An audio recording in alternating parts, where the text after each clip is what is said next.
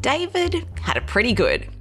He was working in a great university, his students loved him, his peers loved him, he had plenty of friends who loved him, and then he became a successful playwright. Life couldn't get any better.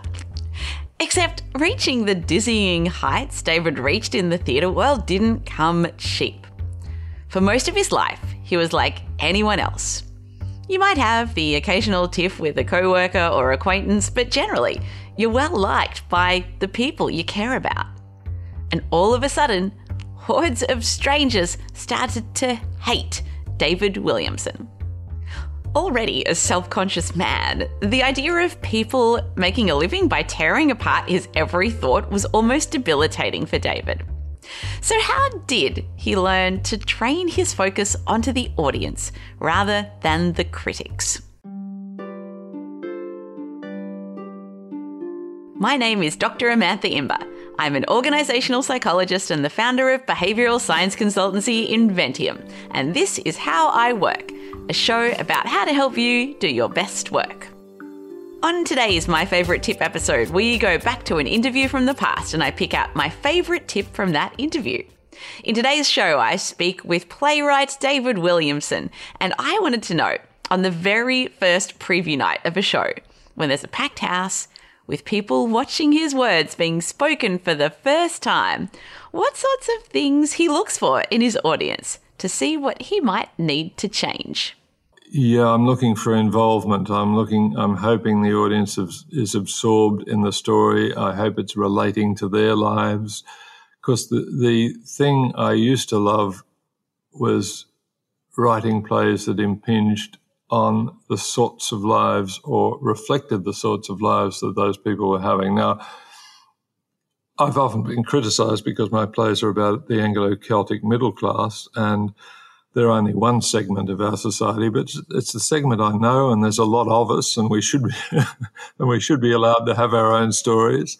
And the proliferation of writing from other groups in society has been very welcome, but that's what I know and that's what I do. And when I heard that audience, usually fairly middle class and Anglo-Celtic, reacting to it and saying, wow, I know someone like that. I really know someone like that, and I've seen that happen. You can see them, when you can sense them saying that, that's when it's deeply satisfying. And would you talk to audience members during interval or at the end? No, I'd be terrified. I'd leave Kristen to she'd do a survey from the women's loo, and she'd hear the buzz in there and come back. I terribly self-conscious on when I'm in an audience. I'm often accused of laughing at my own work. They look at me like, oh, he's laughing at his own work. And, well, I'm usually laughing at the creativity that clever actors have brought to my lines rather than celebrating my lines, but it's hard to tell them that. No, I'm terribly self-conscious. There was a time when I couldn't go to opening nights. I'd have to send Kristen off and get her to report back. It's very tense, very tense. Now, I imagine when reviews start coming out, that is an interesting time. I'd love to know how do you deal with bad reviews, negative reviews? Well, earlier in my career, I didn't deal very well at all. The first law of criticism I learnt, much to my chagrin, was that the strength of the audience reaction bears no relation to the critic's evaluation of the play. In fact, sometimes it works in reverse. I remember one critic writing, I sat with a black cloud above me as people fell about around me laughing. As if this is a terrible crime that I'd written something that people were enjoying. But a lot of theatre critics think that theatre is an arena of suffering, that you've got to be, if you're Anglo-Celtic middle class, you've got to be whipped and told you're a horrible species that are doing terrible things to the planet and other people. and you've got to be told how bad you are. You're not allowed to laugh and enjoy the theatre. It's a place of torture, according to some critics. But no, so I didn't. I particularly reacted badly when I knew I'd written a hit and got no recognition for it whatsoever. In fact, got slammed for it, being told I was commercial. And I knew that my plays were plays of substance. Sure, they are entertaining.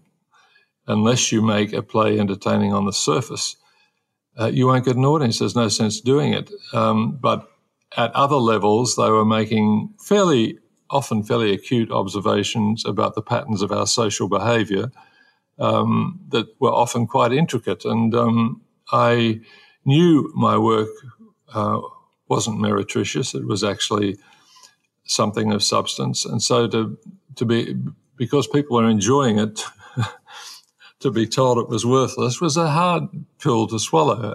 But then again, the human psyche is somehow structured to concentrate ferociously on all the negative and set aside the positive. And there are a lot of positive things being said about me, but the human ego being as it is, you tend to think, well, of course that's right. Yes, of course I'm brilliant. Yeah, well, but what's this bastard calling me? So you obsess about the bad stuff and forget the good stuff. And it reminded me of Dostoevsky, that one of the greatest novelists ever, who had his life blighted by one persistent, awful critic in the Ukraine that kept giving him a rough time.